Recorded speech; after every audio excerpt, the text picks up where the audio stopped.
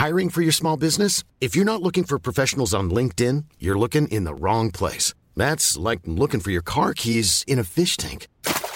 LinkedIn helps you hire professionals you can't find anywhere else, even those who aren't actively searching for a new job but might be open to the perfect role. In a given month, over 70% of LinkedIn users don't even visit other leading job sites. So start looking in the right place. With LinkedIn, you can hire professionals like a professional. Post your free job on linkedin.com/people today. When you're ready to pop the question, the last thing you want to do is second-guess the ring. At BlueNile.com, you can design a one-of-a-kind ring with the ease and convenience of shopping online. Choose your diamond and setting. When you find the one, you'll get it delivered right to your door. Go to BlueNile.com and use promo code LISTEN to get $50 off your purchase of $500 or more. That's code LISTEN at BlueNile.com for $50 off your purchase. BlueNile.com, code LISTEN.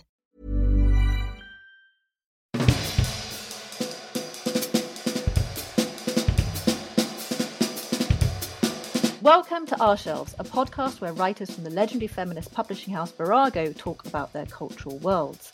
We'll be diving into these writers' bookshelves, record collections, and recollections to discover what inspires them.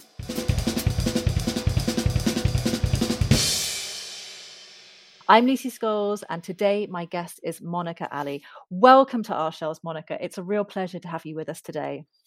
Thank you for having me. Well, Monica is the best-selling writer whose work has been translated into 26 languages. She is the author of 5 books, including Brick Lane, her debut, which was shortlisted for the Booker Prize. A Fellow of the Royal Society of Literature, in 2003 she was named as one of Granta's Best of Young British Novelists. She has also been nominated for the George Orwell Prize, the Commonwealth Writers' Prize, and in the US has been a finalist for the National Book Critics Circle Award and the Los Angeles Times Book Prize. She lives in London and she is the patron of the Hopscotch Women's Centre. Frankly, Monica, with all these other accolades and sort of strings to your bow, I don't know quite how you find the time to also write such incredible novels.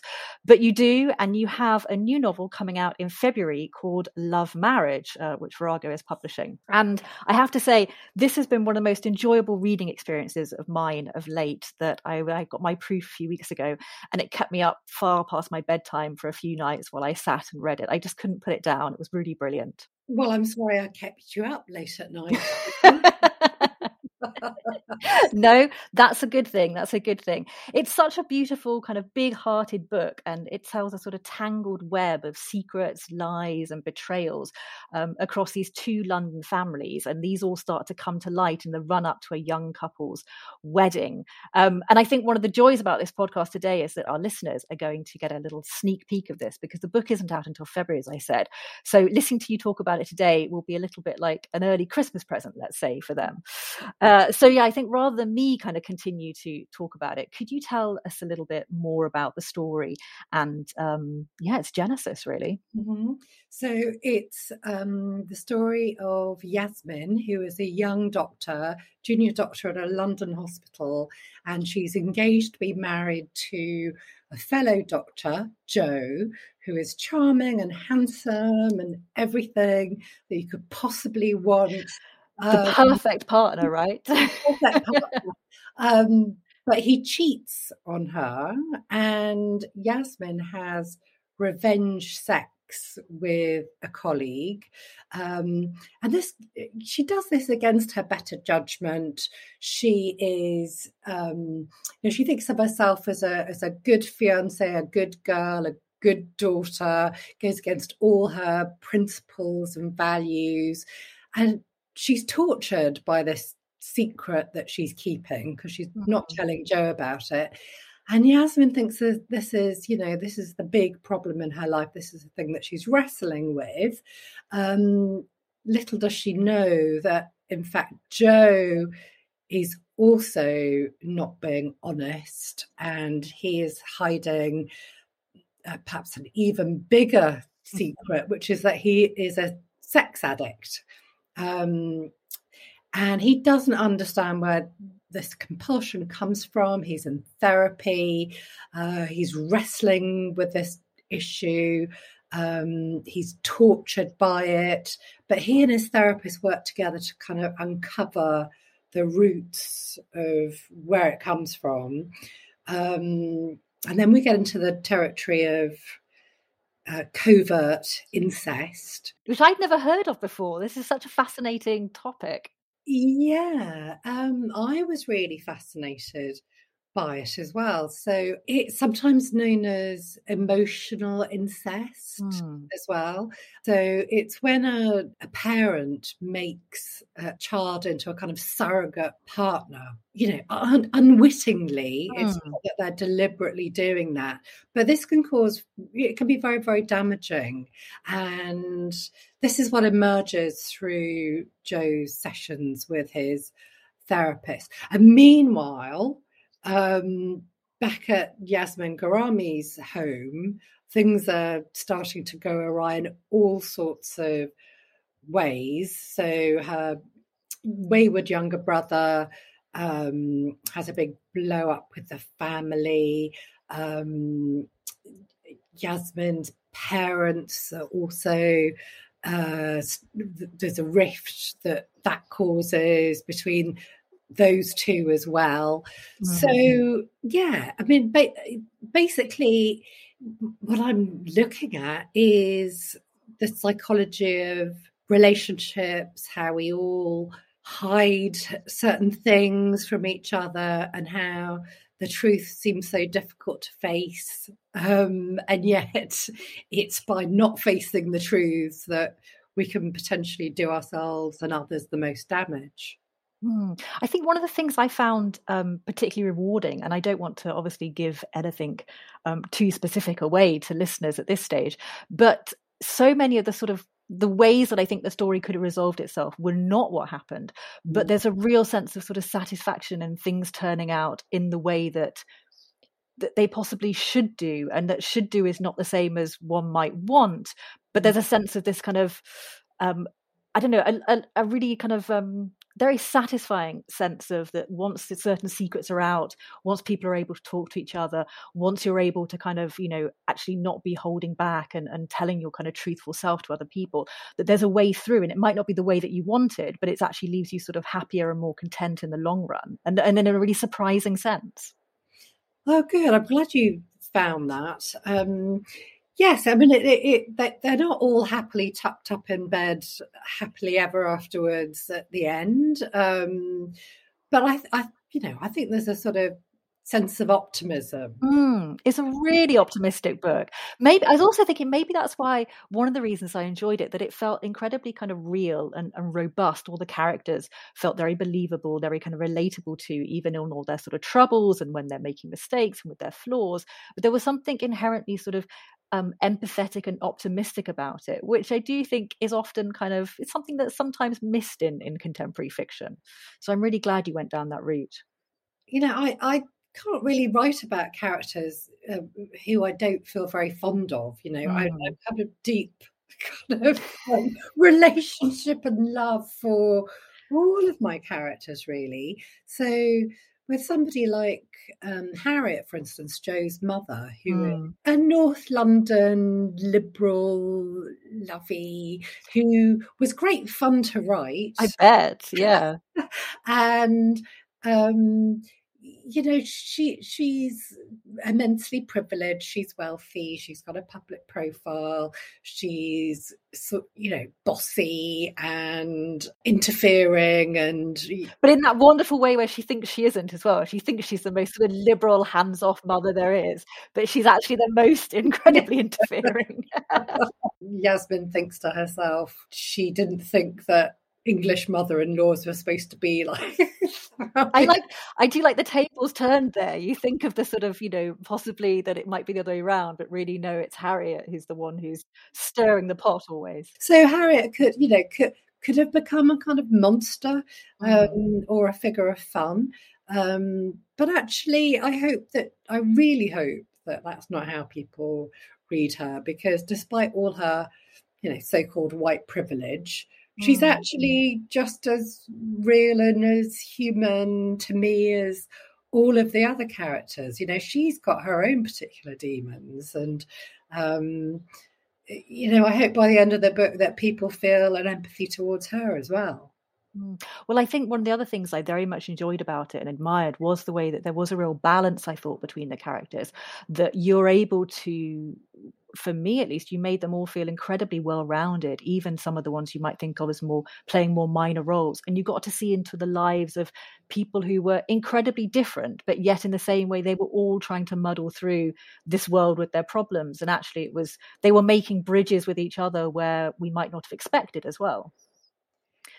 Yeah. I mean, and I think that's how life is. I mean, that's how life in London and beyond in Britain. I think, you know, that we live in a multicultural landscape and our lives are entangled with each other. I mean, despite lockdown, despite different identities forming their own little interest groups, we are all inevitably intertwined, and it's that connection with others and that compassion for others that makes life possible and joyful. That's what I wanted to convey as well. Well, I think you captured that perfectly. I really do. And also because it has been, you know, I'm sure this is a question you'll get asked a lot, but this is your first novel in a decade. So I was kind of interested to know, is this something that's been sitting with you for quite a while, or have you been waiting for inspiration to strike? And how sort of quickly do you write when you get going on an idea?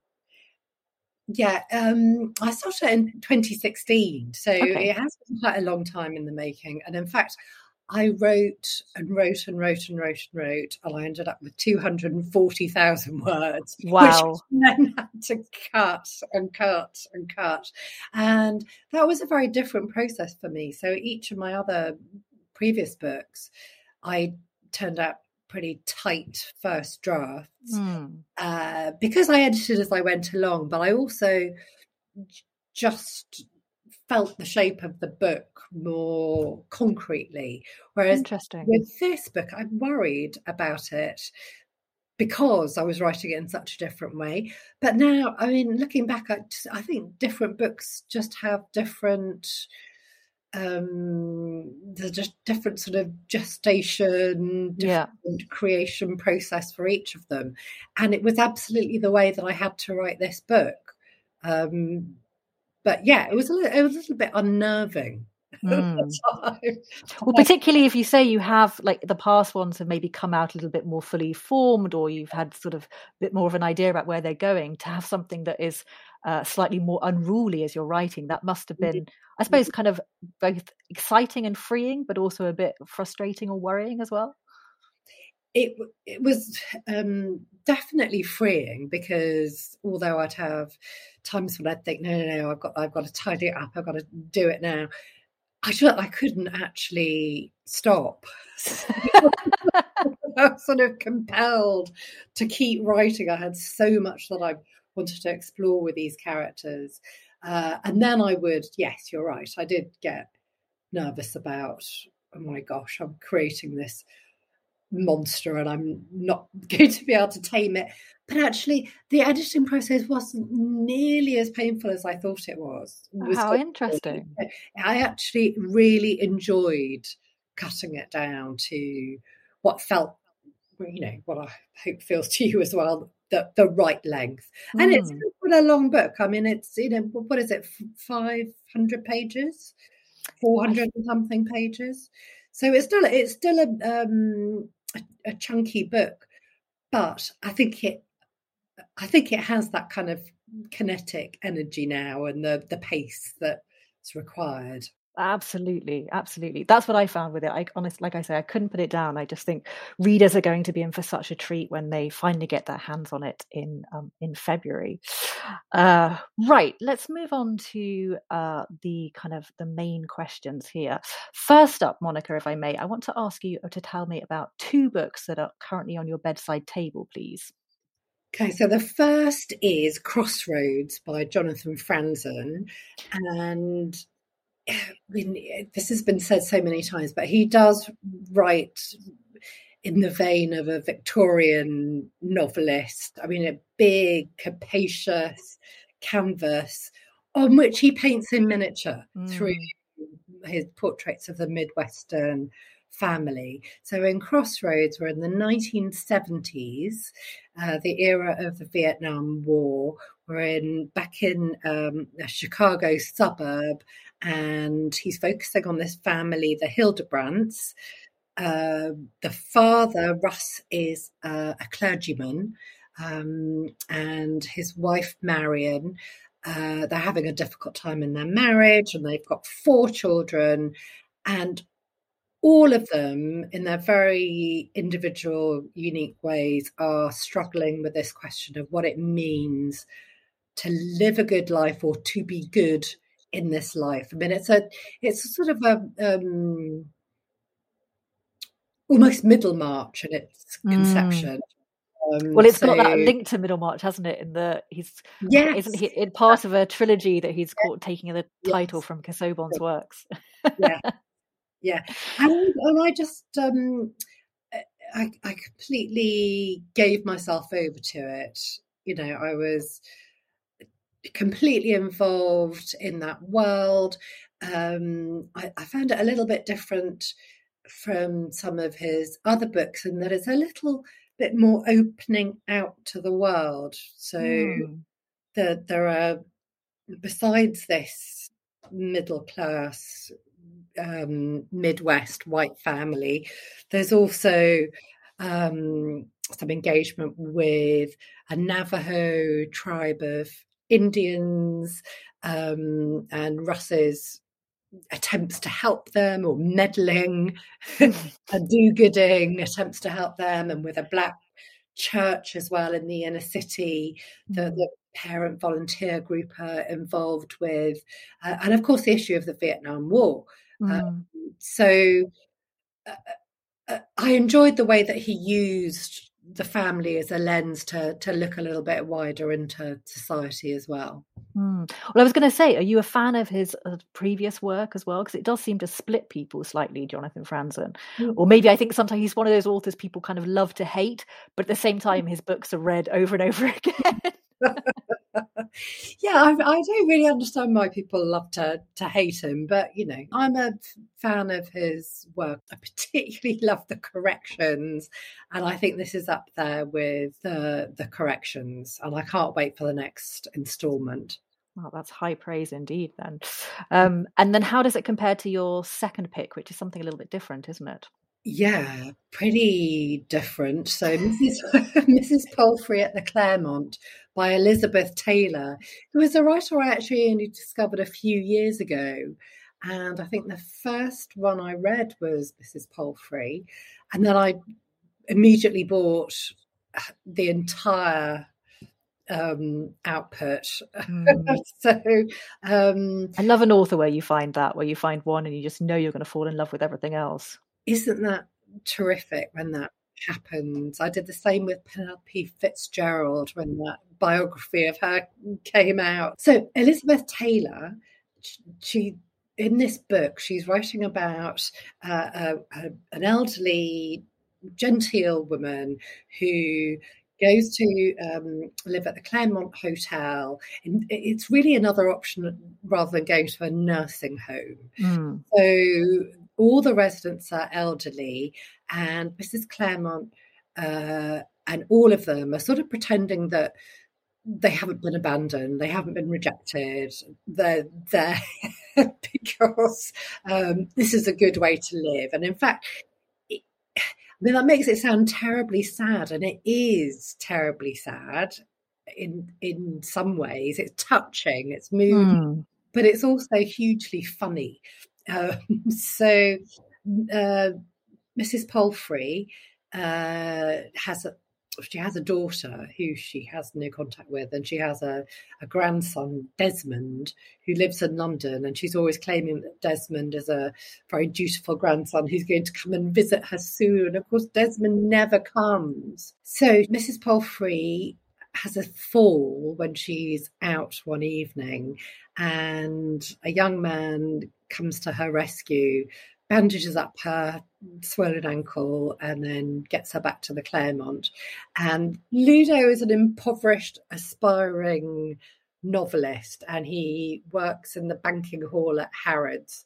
as in he takes in his manuscript and his pen and paper and spends all day scribbling in the writing hall to save on heating bills.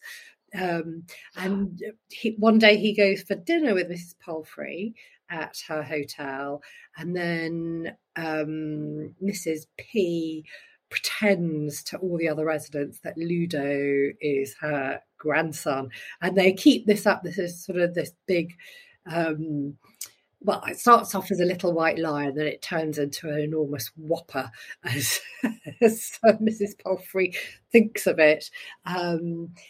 And well, I won't say what happens at the end, but I can tell you that it's very moving. It's touching without being sort of mawkish or sentimental. So Elizabeth Taylor has got a very sharp eye for the kind of social niceties that cover up deep emotion, and she's got a very precise ear for the way that the genteel residents slight each other, insult each other, without actually ever saying what they mean out loud. So it's a kind of comedy of manners in that way as well.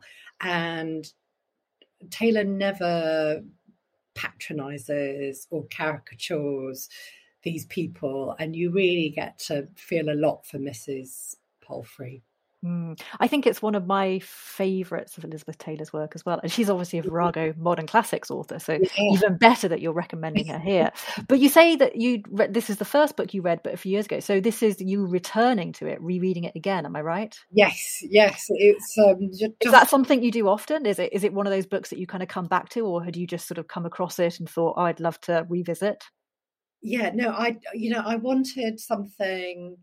I mean, it's short and it's a fast read. And I had been buried in some rather long books before that. So, yeah, I came back to it. And actually, I think I'm going to reread some of her others as well. I'm thinking of A View of the Harbour and A Game of Hide and Seek.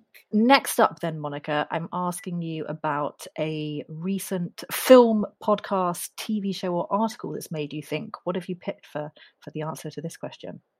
Where Shall We Begin? A podcast by psychotherapist, relationship therapist Esther Perel. And have you heard it, Lucy? I haven't heard it, and I'm so fascinated by this because I think Esther Perel is one of those names that I keep coming across. People keep mentioning either podcasts, books, kind of things that she's written, and sort of saying that she is unbelievably kind of brilliant at what she does, and I must go and find out more. And yet I still haven't quite got there. So maybe this will be finally the thing that encourages me. But tell me more about her, because I think she's also slightly better known in America, or that seems to be my impression at least. She's based in America. Yeah. And people do become really evangelical about Yes, that's it, isn't it? Why is that? Are you one of those people now? Absolutely. I really am. I think she's terrific. She's full of so much wisdom and compassion, and I feel as though I've learnt a lot from listening to the format is that it's a one-time unscripted therapy session that she conducts with couples discussing issues in their relationship, and they might have come to her. They're not clients of hers that she sees on a regular basis. For the purpose of the podcast, they are coming in for just a one-off session.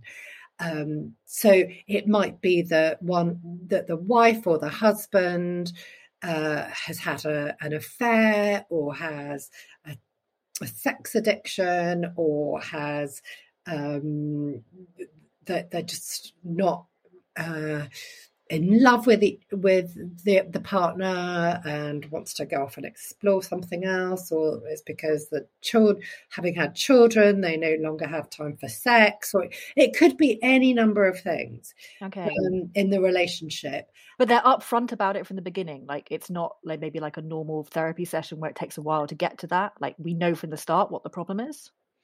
Yes, so the couple will set out their stall, what the problem is, why they've come to see her.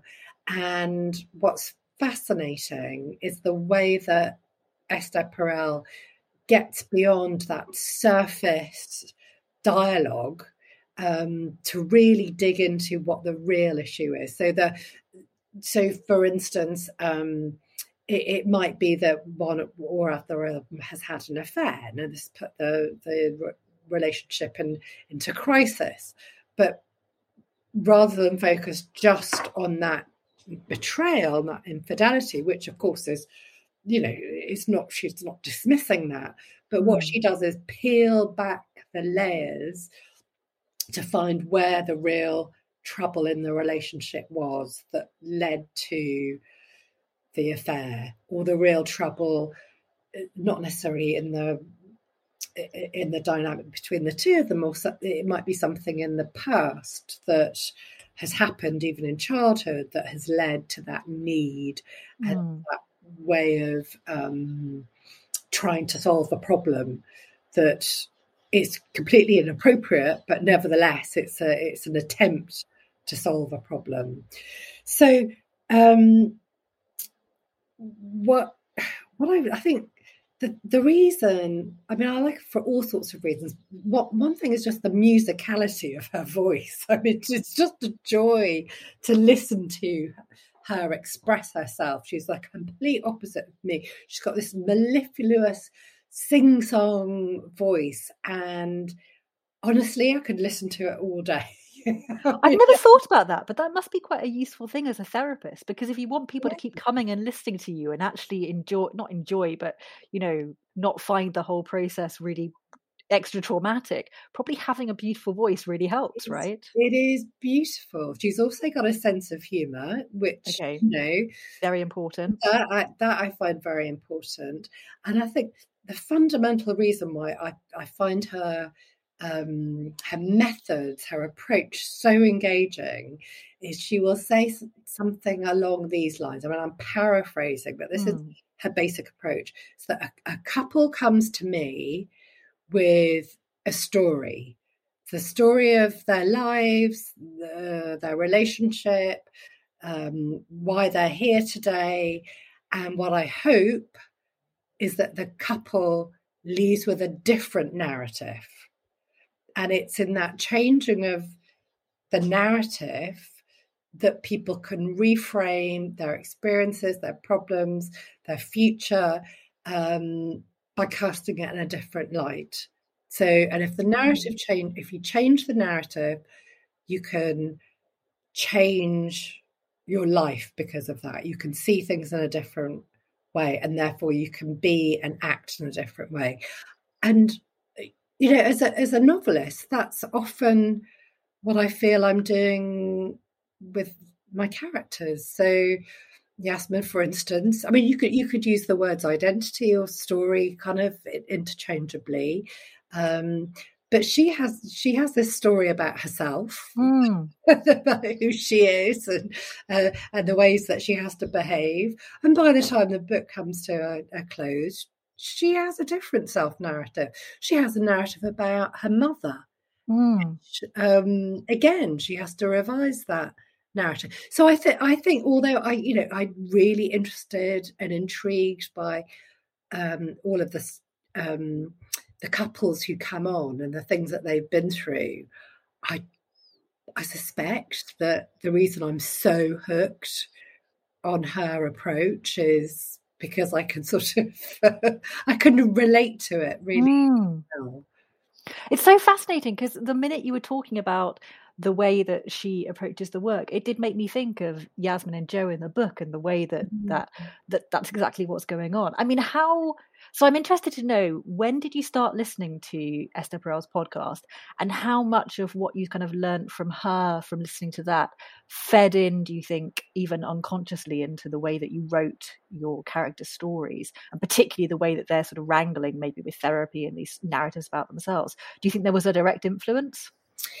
It's hard to say. So I started writing it in 2016, and I believe, I would have to check, but I think that the Where Shall We Begin podcast ran first episodes in 2018, something Okay. like that.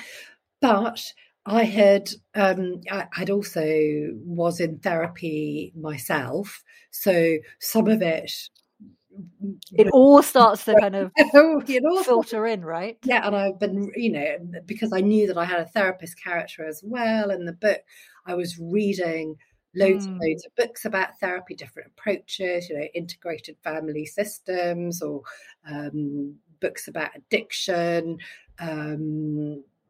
Dorothy Rowe, who I think is a fantastic writer as well as a fantastic therapist. So, and that's just sort of tip of the iceberg. So I'm sure Esther Perel fed in somewhere, but I'd find it hard to disentangle exactly when and how and where. Just the way you're explaining it makes me want to listen to them, because I love the idea of finding those sort of that narrative, right? The kind of the idea of being presented with a couple, with somebody who's kind of in between, being able to make sense of this narrative and help them make sense of it. They must be as addictive. I could see myself getting addicted to them in that aspect of it, right? Even if you're not learning particular things about the relationships because you don't know the people, that's not the point. Oh, it is so addictive. And also, Esther Perel is so good at being able to hold the paradoxes that exist in life and that we somehow fight against. So on the topic of infidelity, for instance, she might say something like, well, although the person who's been unfaithful, say it's the wife, or she might feel dreadful about betraying her husband in that way and feel awful and guilty for what she's done to him. But at the same time, it might be that woman has found another aspect of herself, that she feels good about something that she's learned about herself in the process.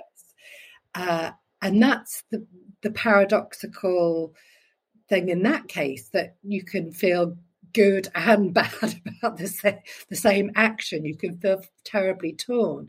And I think sometimes, listening into her therapy sessions, you can see how just highlighting that, just bringing that to the surface, that is okay. We can live with these paradoxes. It's not all or nothing. It's not one thing or the other. Life is complicated. So I think that's another reason that she appeals to me, because she's so good at finding those contradictions and complications side of every one of us. Okay, well, you've utterly convinced me. I'm now going to start listening to the podcast and turn myself onto the cult of Esther Perel. Let's put it that way. Our shall be back in just a moment.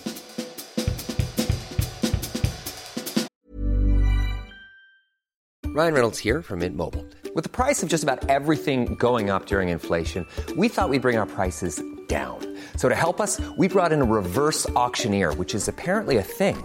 Mint Mobile Unlimited Premium Wireless. How to get 30, 30, bit to get 30, bit to get 20, 20, 20, bit to get 20, 20, bit to get 15, 15, 15, 15, just $15 a month? Sold! Give it a try at mintmobile.com/switch. $45 up front for 3 months plus taxes and fees. Promo rate for new customers for limited time. Unlimited more than 40 gigabytes per month. Slows full terms at mintmobile.com. I'm Sandra, and I'm just the professional your small business was looking for. But you didn't hire me because you didn't use LinkedIn Jobs. LinkedIn has professionals you can't find anywhere else, including those who aren't actively looking for a new job, but might be open to the perfect role, like me. In a given month, over 70% of LinkedIn users don't visit other leading job sites. So if you're not looking on LinkedIn, you'll miss out on great candidates like Sandra. Start hiring professionals like a professional. Post your free job on linkedin.com/people today.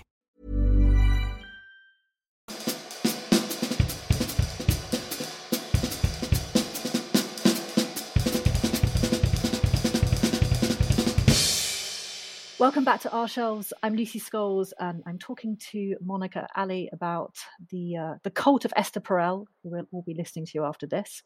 But next up on the shelf, Monica, could you tell me about a book that has made you think about feminism in a new way? this is always quite a tricky question.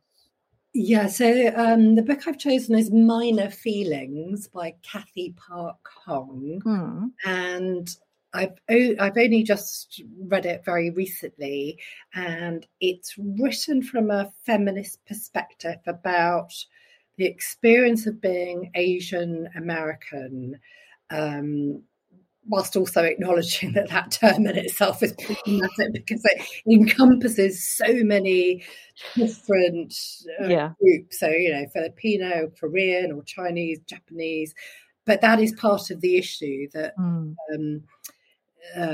people get lumped together in that umbrella term, which is as unhelpful as it is helpful. So it's a memoir about growing up as the daughters of Korean immigrants. And it's a book that's full of rage, that's very courageous in the way that she bears herself to the reader, very honest, I thought brutally honest in her experience of shame. Surrounding things like that. I think there's a line in the book about she's a poet as well as an academic, and she fell into a deep depression, which is the opening essay, and she talks about the shame involved in doing poetry readings in bookshops and other venues to a room full of bored white people, as she calls it, and nevertheless being desperate for their approval, and never making explicit that she is the only Asian woman in the room, and somehow that's both something that is unspeakable that she can't say, and also some kind of source of shame that she feels for very complicated reasons. So I think the intimacy with which she writes about her experiences, just made me really sit up and take notice. And there are lots of lines. I mean, her experience is different to mine. I don't necessarily agree with everything that she has to say, but I found it riveting. I mean, the whole book, I was just sort of sitting on the edge of my seat for it. And she does.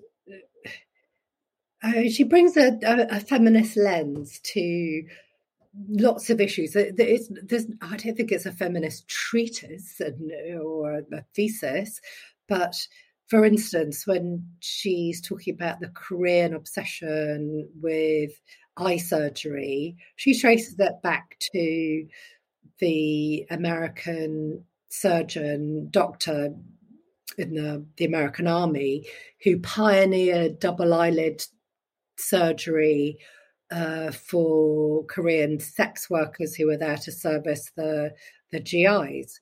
So there's always to whatever she's analysing, she will always bring the feminist perspective. And there's a very strong essay on her female friends at college as well.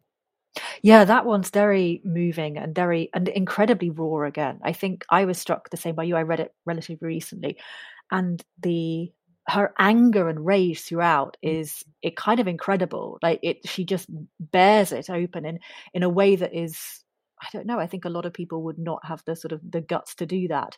But it's so well focused within that. Like there's a real rage there, but it's so beautifully focused into what she's trying to say in each of these essays. And I kept thinking, I wonder if, her sort of training as a poet, as it were, it just makes her so precise with language, and I think so able to capture certain things and really kind of drill down into the meaning of various instances and sort of even down to words, on the page. Well, she writes beautifully, and you can certainly tell that she's a poet. That comes across in her language and the metaphors and the images that she chooses. And it's not always a comfortable read, but I think, books should sometimes make us uncomfortable and throw up new questions and make us think more deeply. And this book certainly does that. And there's some great lines in it as well. I'm just coming back to the female friendship chapter. I remember her line about those three of them who are really tight, close knit, three Asian women, and she says we were. I mean, she goes on to say that, you know, life didn't turn out to be this easy, but they really believed in themselves. And she says we were as confident as white men.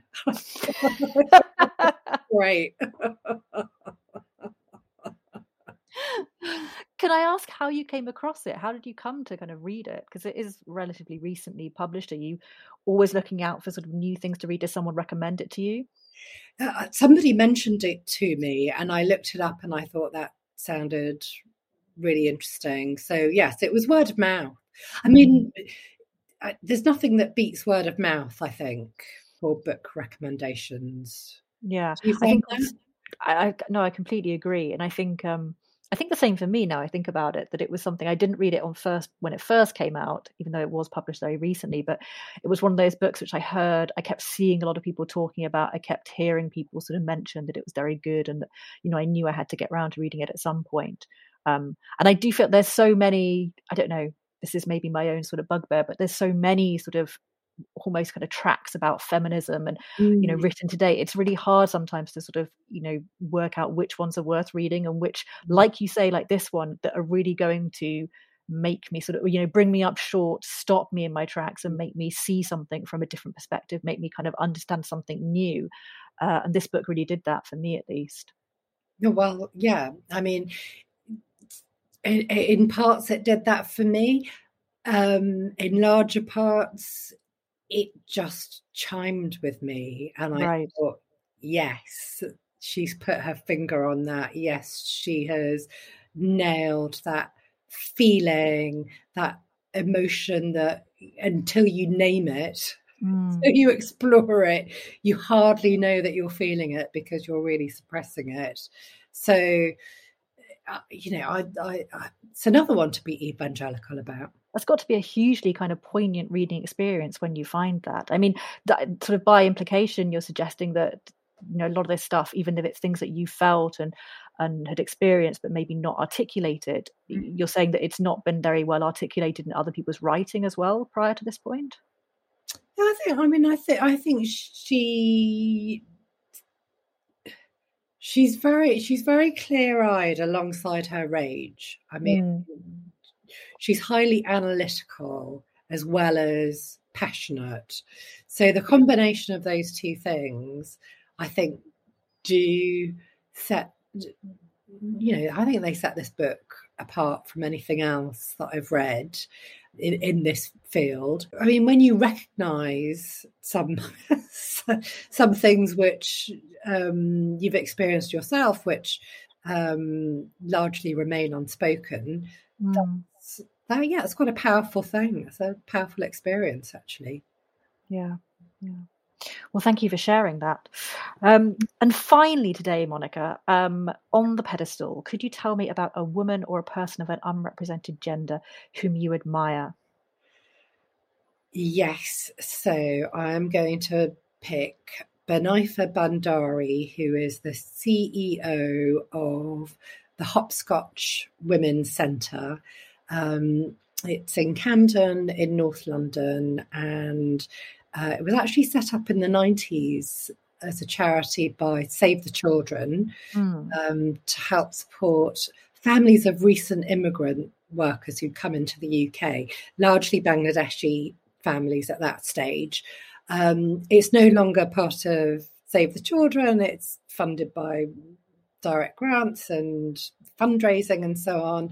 And Banaifa has been the CEO for the last few years, and she is the most dynamic,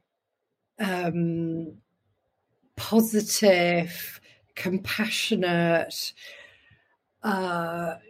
just brilliant leader that the charity could have.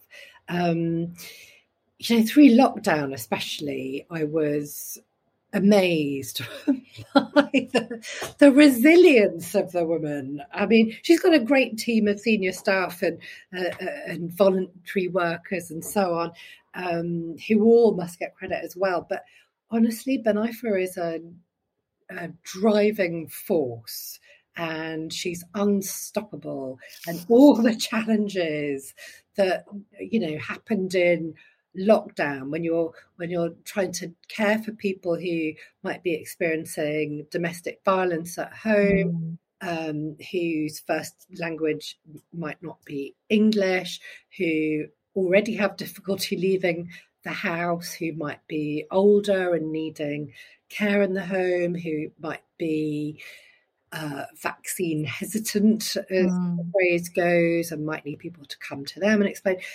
And the funding challenges that go alongside of that, and the issues of contact and so on. But honestly, nothing gets Benaifa down or any obstacle. She just pushes on through. She can push on through. She's extraordinary. She's also on the boards and chairs of other voluntary organisations. She's incredibly busy spinning all these plates, which somehow she never drops. She's a queer, brown woman, bisexual woman, Asian woman, and that in itself, a big open about that as she is, that is also something that's out of the ordinary, is absolutely the way that she lives her life, that she's going to do it her way. She trained as a ballet dancer in the 1980s. Wow. And I mean, that sounds as though that was quite a difficult thing to do as a brown woman then. And I think she's kept her passion for dance, but wasn't really able to pursue it as a career in the way that she'd wanted to. I think times have changed, hopefully, since then, and she could. But yeah, for her compassion and her positivity, she's up there on the pedestal for me. And their latest project is working with Camden Council, with recent Afghan refugee families. They're based in hotels in London, where the most needy refugees are being sent. And they're working with the most vulnerable of those members of those particular families. And, it takes a lot of care and skill and dedication to be able to provide that service. And, Benaifa's just such a brilliant leader in doing that. And you're a patron of the Hopscotch charity. And can I ask how you first got involved with the charity and Benaifa herself? Did you know her before you were officially kind of on board, as it were? No, a few years ago. Well, yes and no. So a few years ago, we were discussing whether I would become a trustee for the charity. And I have had trustee positions before. But I went and talked to her, and I really liked her, and I really liked what they were doing there, and I liked the staff and the women who I met who were coming in for help. But I don't love board meetings. You can say it. You can say it. Nobody does. And I'm not. I think. I just thought that probably wasn't the right role for me. I'd much rather be a cheerleader and also get to know the projects in more detail and get to know the people involved in more detail. And that's the way that I hope I could contribute. Sounds wonderful. And if our listeners want to find out more, can they go to the website? Does that be the best place to start? Yeah, go to, just put in Hopscotch Women's Centre and you can find out all about it from there. Fantastic. Well, I hope people will do that. That's really brilliant. Thank you, Monica. That is a perfect place to end. Thank you so much for coming on the show today, telling us all about The Wonderful Love Marriage and all your other brilliant recommendations. Thank you so much. Oh, I really enjoyed myself. Thank you.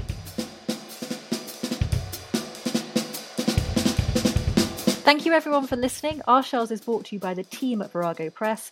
Special thanks to today's brilliant guest, Monica Ali, and tune in next time for more conversation about books, feminism and culture.